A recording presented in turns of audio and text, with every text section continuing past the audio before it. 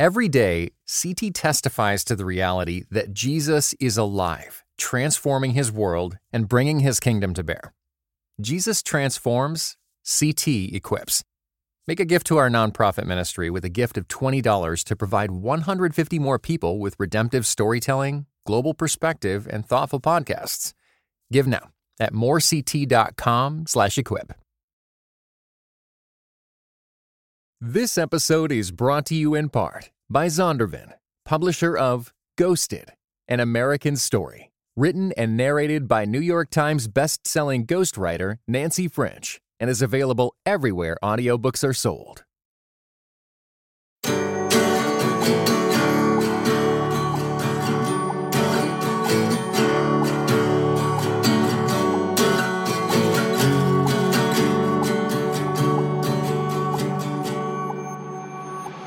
Welcome back to the Questions and Ethics program with Russell Moore. I'm Philip Bethencourt, and we have an interesting question for you today, Dr. Moore. So we got a letter here from a pastor in a small rural church who asks a pretty seemingly simple question, but it gets more complex as the details unfold. How should our church respond to a single virgin woman in the church who became pregnant through in vitro fertilization? So he goes on with some of the details to say that she came in and spoke to them about feeling a sense of calling from the Lord that she should get pregnant through this method, even though she's single and a virgin, and that they discussed it and counseled her through the issues, and then she went ahead and did it anyway. And so now she's pregnant with child through this form, and they're trying to think through questions like, is this something that they should carry out church discipline on, or should they throw a baby shower, or how should they navigate those issues? So thinking through that type of situation, what type of counsel would you have for them and for our broader audience about how to think through issues related to in vitro fertilization? Wow. Well, what I would say about this is, okay, let's step back and unravel what their problem is. First of all, I agree with the counsel that the church gave to this woman at the beginning, that a child needs both a mom and a dad. Now, there are situations where children don't have a mom and a dad because dad left, or because mom died, or there was some sort of bad situation that happened in the life of that child. And then what do? We equip and we support those single parents who are seeking to rear their children as best they can within the community of the body of Christ, and that's a good thing that we ought to celebrate. I would have said to her, exactly as this church did, don't start out this child's life without a father as an act of your choice and as an act of your will to do this.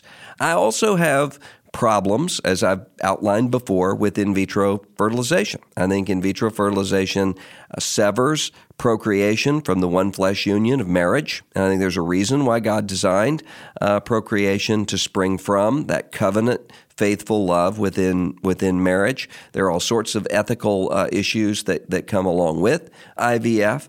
So I would have had all the concerns that the church had, maybe even more.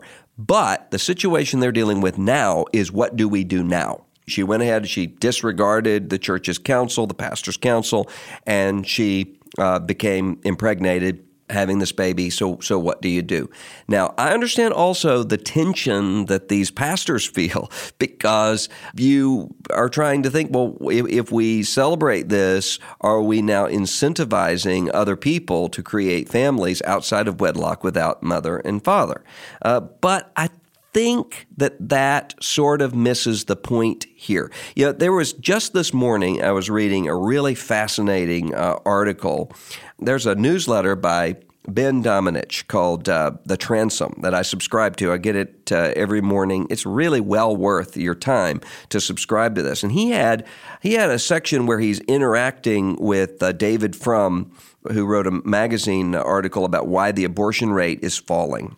And Frum says there are really two reasons for that, and one of them is a reason that social conservatives will like, and another is a reason that social conservatives won't like.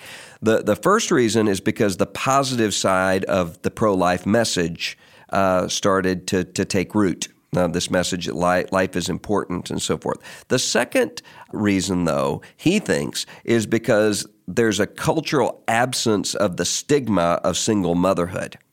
Now, He says social conservatives aren't going to like that. I mean, remember all the controversy that happened in American culture in 1992 when then Vice President Dan Quayle said that Murphy Brown, who was a sitcom character, was a bad role model because she was having a child out of wedlock. And Ben Domenech says, the stigma being removed from single motherhood isn't really something that we ought to lament, because the stigma never really kept single motherhood from happening. Instead, the stigma often drove single mothers into isolation. And sometimes that isolation in recent years was the isolation of the abortion clinic.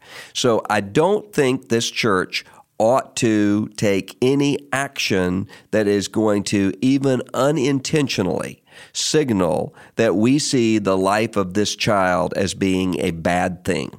This child did not choose the circumstances of his or her birth, and this child is created and made in the image of God. God knit this child together in the womb, and so they should receive this child with joy and with thanksgiving, even though they didn't approve of the means that the mom went through in order to conceive her. The mom is not here in a situation of some kind of ongoing unrepentant sin. She's not in some sort of sexual relationship. She's not involved in fornication. She made what I think is a really bad decision, but now the decision has been made. And so what do? We welcome in those mothers and their children who need the support of the rest of the body of Christ. And there's going to come a time where maybe this woman has a completely different opinion about the decisions that she made. She's going to need the body of Christ around her. And frankly, she's going to need the body of Christ around her even if she doesn't ever come to that situation.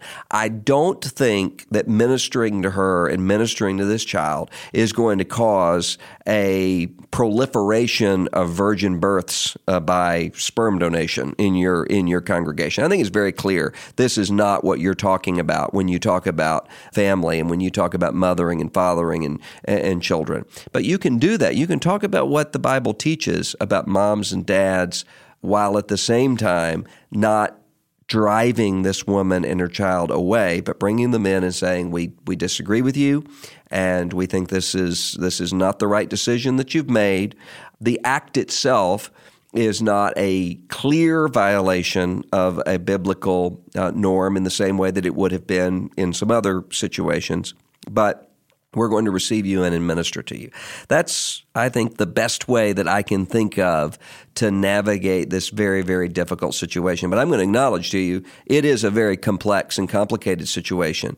But I just think we have to be those congregations where we're probably not going to have a lot of these situations, but what we are going to have are a lot of women who are watching our congregations to say, how will they receive me if I come forward and say I need help?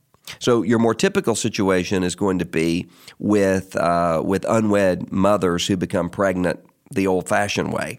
And a lot of those women are looking around and saying, wait a minute, some of them in your communities think, if I go to that church and I say I'm pregnant, the response is going to be, oh my word, she must have had sex. And get out of here, harlot. They think that's what's going to be the response of the church. Now, you and I both know there are very few churches that are going to respond that way. They're going to love those women. They're going to love the children. But they need to see examples of that happening in the congregation of women who have conceived children where the congregation is saying, look, we don't agree with the sin behind this, but this child is not a symbol of sin. This child is made in the image of God and needs to be received and needs to be ministered to. That's my thoughts on it. Thanks for joining the Questions and Ethics program. If you have a question you'd like Dr. Moore to answer, email it to questions@erlc.com, and we'll be back again to help you apply the gospel to the pressing issues of the day.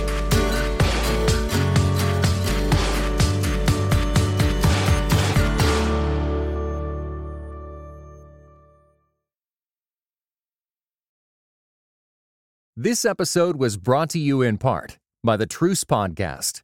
The new season examines the connection between some evangelicals and the Republican Party with the help of world-class historians.